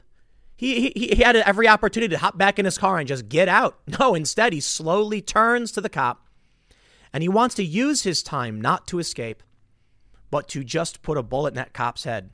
The cop who was just trying to enforce the law. So you think about Jacob Blake, and you wonder why it is the cop fired 7 times. I don't. He was reaching for a knife. He said he had a knife. They found a knife. He was going for a knife? So are these cops just supposed to ignore the real threat to their lives? I remember that live stream from one of these protests from the incident that just happened in Lancaster, Pennsylvania. A crazed man bursts from the house swinging a knife, and the cop runs, turns, and then fires the guy, killing him. This live streamer says cops are risking their lives. They should accept that. No, they shouldn't. They're people. We asked them to do this. We tell these officers, do us the favor and take a dangerous job that pays very little with crappy hours, and you will get very little respect from people. In fact, everyone hates you. And then when you do everything right and they ban the chokeholds and they tell you you have to use the taser and the pepper spray, and then a man jumps out and takes the time to grip the gun to point at your head, the reward you get is an NFL that will put the name of the criminals on their helmets. How absolutely deranged. Brett Weinstein tweeted, "This video exactly illustrates many points Sam Harris made in the, quote, 'Can we pull back from the brink' episode of Making Sense. For society to function, the police must be able to make arrests. Resisting arrest is a serious crime, even for an otherwise innocent person." I completely agree. You do not win the fight fighting with cops. You may be innocent. I have been wrongly accused. I've had cops plant drugs in my car. No joke. And I only got let go because my dad was a firefighter. Talk about corrupt and gross. Yep. I have had more negative interactions with police than positive ones. That's a fact. And I mean, it's fair to say, because most of the interactions you have are you're getting a ticket. You're like, I'm getting a ticket. It sucks. Yep. Well, sometimes you get tickets. I've had 2 tickets that were bunk, that I didn't do anything wrong. And that's 2 of 3 tickets I've had in my life. Yeah, I've had only a small handful of tickets in my life. I don't like the idea that, a cop found my dad's firefighter emblem in my car and was planning on planting drugs on my car. It's a true story. I kid you not. He was trying to, and he demanded I confess. And I was like, I don't know what you're talking about. And then another cop found the emblem and was like, "Who's the firefighter?" I said, "My dad." He uncuffed me, said, "Go home." Professional courtesy, I guess. I'm not a fan of that. But listen, that's not every cop. I have been saved by a cop from a mugging once. And I was like, I'm eternally grateful. I had a cabbie once. I was with my brother. Cabbie sideswiped us, came and hit us in the side. And the cops came and helped us out. It said, "We're sorry this happened to you guys." And they were very nice. I had someone try to break into my home. The cops came and got the information, made sure we were all safe. I was eternally grateful that these guys were rushing to a scene where they knew at 4 a.m, a guy tried breaking into a house. And guess what that means? They are risking their lives. And I asked them to do it. I asked them to. These cops go to stop somebody because we as a society ask them to do it. And now we as a society are facing this insane conflict where the far left is accusing the cops of wrongdoing when they were asked to do this. Why? Because some cops are bad. Because some people are bad. And there are cultural problems in many departments. Absolutely. And there are systemic issues in policing. What I mean by that is the system is at fault, not the officer. That's what I'm trying to say. If we tell cops this is how you should respond and it results frequently in bad things, well, then we've got a system that's at fault. In the case of Breonna Taylor and many other people who have died, it's because we have created this system and asked people to adhere to it. How absurd is it then that we would ask officers to do a job and then complain when they are at risk and defend themselves? This results in horrifying videos. There's a video of a guy, a black man, gets pulled over. And the cop gets out and says, "Show me your ID." And the guy says, "Okay." He reaches onto his seat to grab it, and the cop yells no, and then shoots the guy. And then you're thinking, like, what? You asked the guy to get his ID. And that's because a guy got scared. And it's because things like this happen. Lunatics will sometimes kill you. So we can't, what do? There's no clean solution. There's no clean solution. You've got a guy who intended to kill. And he did. And you have other people who are innocent, who did nothing wrong, but the cops panic either way. The system it's got holes. They need to be fixed. How do we fix it? I'm not the expert. I don't know. But I highlight this video to point out that all of these protests, all of these marches, all of this rioting over criminals, I don't want them to get hurt. I don't care if they broke the law. I don't want people getting hurt. But people would riot for them. What about these 2 guys? Nobody's going to go out. Nobody's going to smash windows. Nobody, well, maybe people will march this time. These guys, I don't know. They deserve something. To see a video of the cops who did it right, to be punished so brazenly by this psychopath. To see the criminals get their names stripped across the helmet of an NFL player. No way, man. I'll tell you this. I'll leave it at this. I don't have the solutions. I'm not going to pretend to have the solutions. Defunding the police is certainly not a solution. But we are a society that has asked these people to don the uniform and go out and protect us. And now all these people are complaining because some people didn't do it a good enough job. I want to see what they have to say about this shooting. I'll leave it there, man. To the officer who survived, I seriously hope he makes a full recovery. And I hope people you talk about this, talk about it more. A couple more segments coming up in a few minutes, and I will see you all shortly. There have been a series of incidents that have occurred recently that highlight the dangers of being a police officer. The first is the Lancaster incident where a cop is approaching a home on a domestic abuse call or a domestic call. This is a cop who knows he's entering a potentially violent situation with extremely agitated individuals. A man bursts from the door swinging a knife and the cop runs. But he can't run fast enough, so he turns and he shoots at the man who is swinging the knife at him, killing him. This led to widespread rioting. And to me, that's just shockingly insane. I mean, come on, this guy was chasing the cop swinging a knife. And the previous segment I just covered is the disturbing, graphic, and horrifying video of two officers doing everything right, trying to get a man out of his car, expired tags, illegal turn, failed to yield. And the guy, while he's complaining, they tased him, they pepper sprayed him, he reaches for his gun, and he shoots them both. And he takes his time to aim and shoot the cop as he's on the ground screaming in agony. What a psychotic individual. And then I see this. Football players suspended from team for carrying thin blue, thin red line flags at a game. This happened on 9/11. Football players wanted to run out. They wanted to display the flag honoring police and the flag honoring firefighters on 9/11. And they were told they weren't allowed to do it. There were fears that it was political. Supporting police is political? Okay, hold on. Now, we've heard recently that supporting Black Lives Matter is not political. That's what a federal agency ruled. Oh, you're allowed to, support Black Lives Matter. You're allowed to paint Black Lives Matter. It's not a free speech issue for everyone else because it's not political. It quite literally is, though. It's an ideology. It's a call to action. They have policy proposals. Black Lives Matter has a mission statement. They have politicians endorsing them clearly on partisan lines. But they would claim that honoring police and firefighters are political, but doesn't everyone support police and firefighters?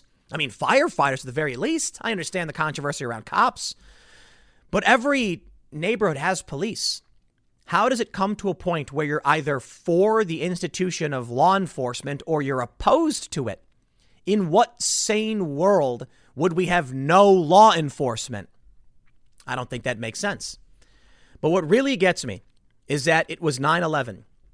Remember that day 19 years ago? Many of you, I'm assuming most of you were alive around then. But there's a lot of young people who probably didn't remember that day. My dad was a firefighter, but we were in Chicago.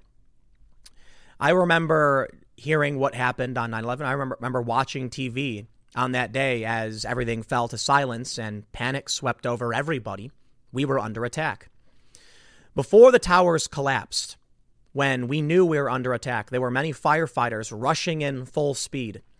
There were many cops running towards a flaming, smoldering building with debris falling from the sky. And those people were all heroes. The emergency service personnel, the EMTs, everyone who ran in that day. There were some people who didn't make it out because the buildings collapsed on top of them. And in the next decade, in the following several years to decades to come, many of the people who were on the ground digging for survivors and helping developed a horrifying condition in their lungs. And many of those people became debilitated and slowly died an excruciating death. Heroes. And on 9/11, these kids wanted to wave the flag for them, and they were told they weren't allowed to do it. How have we gotten to this point? It should be acceptable to anybody to say, today we honor the fallen. I got really angry. I think it was last year. Somebody desecrated a 9/11 memorial. These far leftists, these psychopaths, they would honor criminals. Now, look, if you're a nonviolent drug offender, I have substantially more sympathy than a violent criminal who's trying to go around hurting people. I don't want anyone getting hurt in police encounters. But I think to like George Floyd, for instance, sad he died. There's some arguments that they found fentanyl in his system. I think I've seen those stories. I think I reported on him. And that maybe he tried swallowing drugs because he was getting stopped by the cops and he was panicking. I'm sad that this man died. And I think, it's to a lot of people, they think it's easy to know what to do in these circumstances. But this guy should not have died. And I don't know how he solved that problem or what should have been done. I just know I'm much more libertarian on nonviolent offenses. Then we have Jacob Blake, who fought with the cops and then reached into his car. And apparently they cops yelled, drop the knife, drop the knife. I say that because I don't know if he had it or not, but I think he was reaching for a knife. We know he had it. They found the knife. He said he had a knife. And they would honor the criminal. These far leftists would go out and riot, saying the cops are bad. They would desecrate a 9/11 memorial. And then politically, at our institutions and our schools, they would tell kids you're not allowed to fly the flags honoring them on 9/11. I don't want to live in that society. Nah. 9/11 is different. You can take issue with any one of these cops who committed who are involved in killings in some capacity. We can have an argument about it. Was it right? Was it wrong? What level of force should be used? Were the cops right to shoot Jacob Blake several times? Well, right is a hard word. I don't know. Was there justification for it? It looks like there was. We could have a discussion about it because maybe people might say they should have backed off. He didn't have a gun. Then someone might bring up the shooting in Tulsa and say, well, look what happens when someone reaches under their seat. This guy drew a gun this time. Let's have a discussion about it. Fine. 9/11? Not going to happen. There's no discussion. These were people running towards flaming debris and explosions to save people. And many of them got crushed under the rubble of a collapsing skyscraper because they were thinking about others before themselves. You want to fly the thin blue line flag on 9/11? I'll buy you the flag. You want to fly the thin red line, thin red line flag as well? I think it's the thin red line. I'll buy you the flag. I'll buy you a flag with both symbols on it for law enforcement, for those that would think of others before themselves. I should probably read the story, but I'm just, I got to say, man, after watching that video from the last segment of that guy just slowly and methodically gripping the weapon and pointing to a cop who's on the ground screaming, and then to see a story like this, I'll tell you, I'm mad. I'm really mad. I'm sick of it. I want police reform. What does that mean? Better training, more resources. I don't like police militarization. That's not what I'm talking about. I'm talking about cops need to get paid more. Firefighters need to get paid more. I used to talk about this all the time when I was a kid, and I was very, very much on the left. The firefighters and police are working class people. They don't make a lot of money. It's the NFL players who are getting rich. Why are we as a society giving all of this money? And so, it's market, it's capitalism. I got no problem with that on the surface. I just think if the market favors giving NFL players all this money, I get it. But look at the problems we're facing now. When the players would put the name of the criminal on their helmet. Put the name of these cops who got shot on your helmets. They won't do it. We're not going to see Netflix put out a message for these guys. That's just infuriating. We're not going to see big banners at the Red Sox field naming this officer who was gunned down in cold blood. And they're not the only ones. I remember I was watching a video from I think it was like New Year's 2012 or something. It was like I was live streaming down at Occupy. They were in Times Square, and there was a video that came out where people, I think it might have been my video actually. It's been a long time. The cops they wear this little black strip on their badge. And the protesters were screaming, the cops are trying to hide their badge numbers. And there were some people who knew what it really meant. It's not covering their badge numbers. It is literally doesn't cover their badge number. You can see their badge number and their name. And someone was yelling at a cop, why are you trying to cover your number? He says, I'm not. And they said, what's that on your badge? And he says, it's to honor a cop who was just killed. These people don't care. They're asked to go out and do this. The boys got suspended from their team after not heeding a warning to leave the thin blue line and thin red line flags that represent fallen firefighters and police officers on off the field. This was when the Little Miami High School football team, this is in Ohio, took the field Friday, September 11th, A couple of players carried alongside the American flag a thin blue line and thin red line flags. Were you trying to make some kind of political statement here? Local 12 asked Brady Williams. No, not at all. I was just doing it to honor the people that lost their lives 19 years ago. Williams was holding the thin blue line flag as he rushed onto the field Friday. His father is a police officer, and he says he wanted to honor all the cops who lost their lives trying to save others on 9/11. They'll let you say Black Lives Matter. They'll let you paint Black Lives Matter. They'll put it on every TV screen. They'll put it on Amazon. They'll put it on Netflix. They'll shove it down your throats. They'll paint it in your streets. And then they'll tell you you're not allowed to honor the people who ran towards a collapsing building to save lives. What are we prioritizing? Well, I hope something changes. This is not liberal. This is not left. The left is psychotic right now. Our establishment has gone absolutely insane. They have nothing but disdain for the working class. The Democrats have become the party of wealthy elites, and they hate you. I really do mean it. Okay, not all of them, but too many of them. The establishment hates you, and they will espouse any message that they think benefits them. I'll say it for the 536 millionth time. I don't feel any joy seeing videos of cops shooting people. It's horrifying. I also understand that cops get shot too, and that's horrifying too.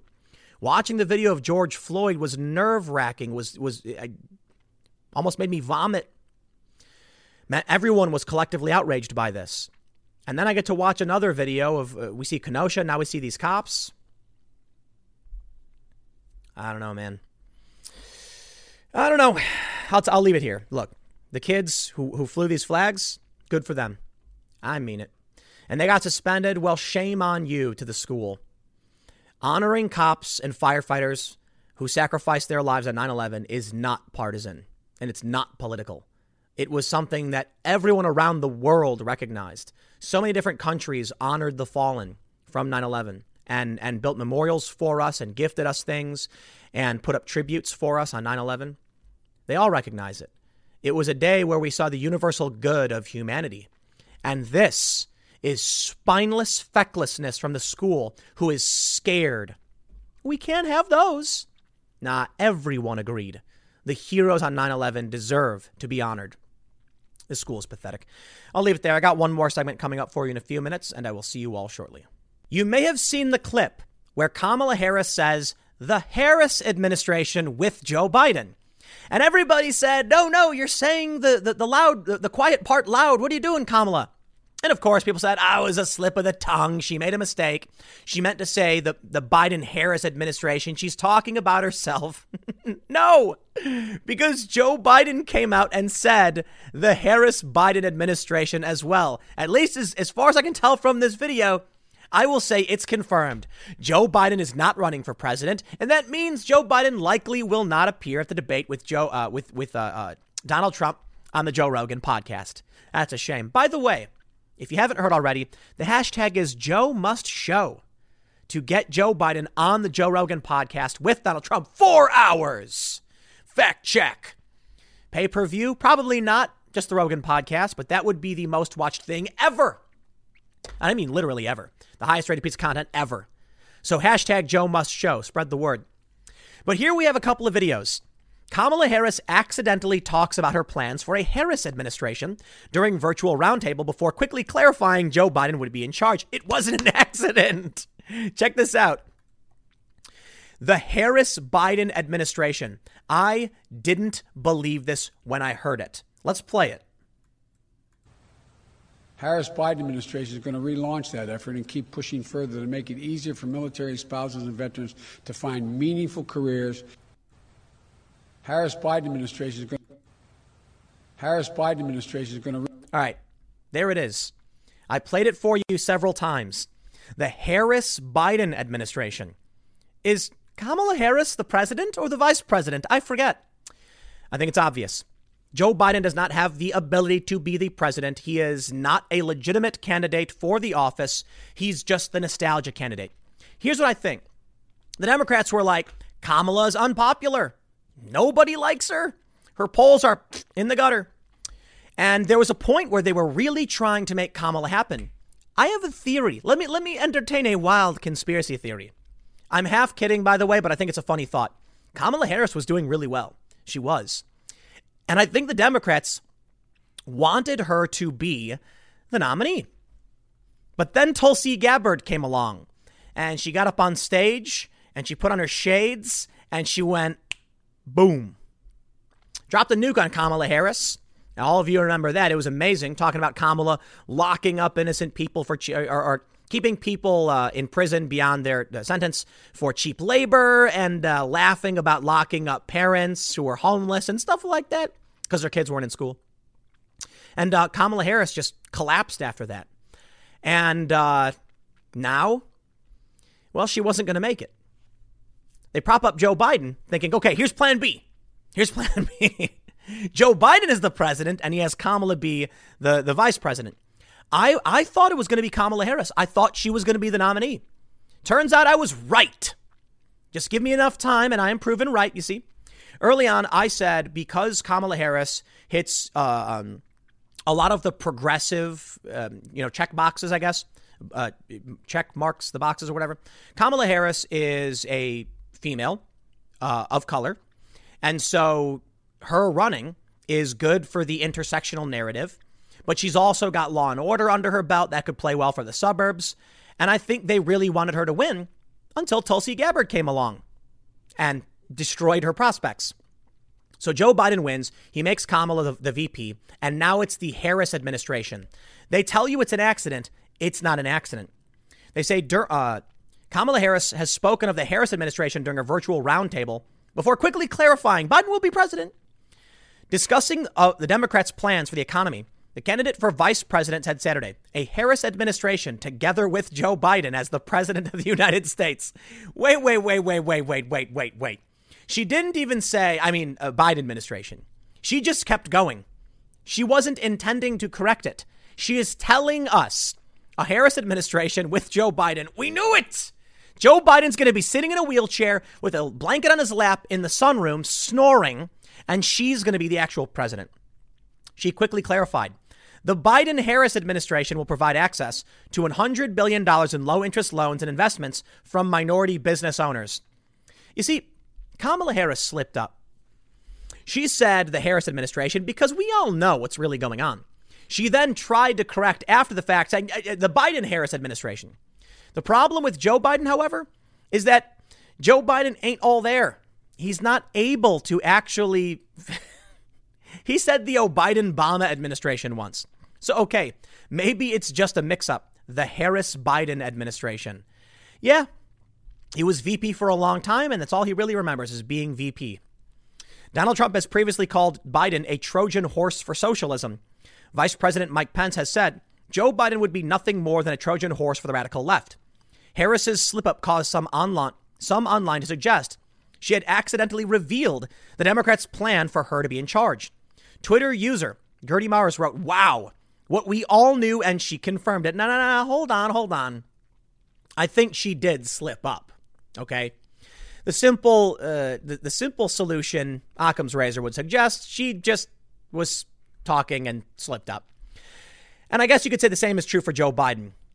But at a certain point, when do we actually say Occam's razor would not apply? When you have Joe Biden, who reads teleprompters, who hides in his basement, clearly doesn't want to be the president and is hiding and won't engage with the media. And then you have Kamala Harris, who was at one point favored to win, collapsing because of Tulsi. They put her in. I think the simple solution starts leaning towards this was the intent from the get-go. Daily Caller's Greg Price said, "Uh-oh, Kamala, you weren't supposed to say that part out loud. A Harris administration." Biden named Harris as his running mate last month, making history by selecting the first black woman to compete on a major party's presidential ticket. The 55-year-old first-term senator, who is also of South Asian descent, is one of the party's most prominent figures. She quickly became a top contender for the number 2 spot after her own White House campaign ended. Trump, who had donated to her previous campaigns, argued she was about the most liberal person in the U.S. Senate. I would have thought that Biden would have tried to stay away from that a little bit, he said. Harris had been talking to small business owners in Arizona when she made the gaffe, appearing to suggest she was the top of the ticket. Trump has previously said Biden is a puppet of Bernie Sanders, AOC, and the radical left. But he also frequently questioned Biden's cognitive abilities, challenging him to take a cognitive test, and has called him a very stable genius. Okay, I got a question. If it really is the Harris administration, how would y'all feel about Kamala Harris versus Trump 4 hours Joe Rogan podcast? Is that a preferable alternative to no Joe Rogan podcast debate at all? Joe Biden likely won't do it. I got to say, man, you know why? Joe Biden can't sit in a chair and talk for 4 hours. You serious? Trump can.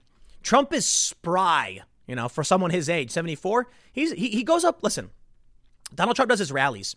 He gets up at the lectern and he stands there for hours just ad-libbing and talking about whatever he feels like talking about. He loves it. The dude loves talking. I mean, he's a salesman. He's a marketing genius. Joe Biden hides in the basement, speaks for a few minutes from a teleprompter, and then leaves right away and takes no questions. Okay, he took questions recently, but it was like they weren't just. This is my favorite. Somebody said this. They weren't just teeing up the ball for him to hit out of the park. They were walking the ball to the edge of the stadium, throwing it over the edge, and then yelling, "You hit a home run, Joe!" The questions were straight up like, I'm exaggerating, by the way, but they would say things like, "Donald Trump is really bad. He's done a really bad job on COVID. What do you have to say about that?" You're right. It was a bad job. Next question. It's like they were just saying it for him. But what if we had this? First, again, to repeat, hashtag Joe Must Show. I guess that's the one we're all using now or whatever. To get a viral trend going, to get Joe Biden to appear on the Joe Rogan podcast with Donald Trump. If you can't get Joe Biden, though, what about Kamala? She's apparently in charge, right? She's the one who's going to be leading the administration because Joe Biden's going to be too busy reading teleprompters. I don't know. I mean, I'd prefer Joe Biden for sure. He's the top of the ticket. But let's be real. Kamala Harris is the one who's really in charge. We all know there was an article that was written saying Joe Biden's VP will be the most powerful vice president in history because they're telling us their goal. They got Joe Biden. It was the best they could do. Kamala's out. Then they put her in. Maybe that was the plan. I have no idea why they're doing what they do. But I'll tell you, it really seems like the establishment is spiraling out of control. Maybe this instability it's beyond just a weakness. It's all a facade. The strength, the polls, everything we're seeing, it's just a thin veneer. And beneath it, a quivering mass of fractured putty. The Democrats have become nothing. I mean, what's their plan? What are they campaigning on? What do they represent? Certainly not union members, not the working class, not progressives. It's just a corporate shell of fake plastic candidates. And they can't even tell us who's actually in charge. We get it, though. I think we knew the whole time. Call it a Freudian slip. Call it an accidental admission. I think Kamala Harris is going to be in charge, and we all know it. I'll leave it there. Next segment's coming up tomorrow at 10 a.m. Thanks for hanging out, and I will see you all next time.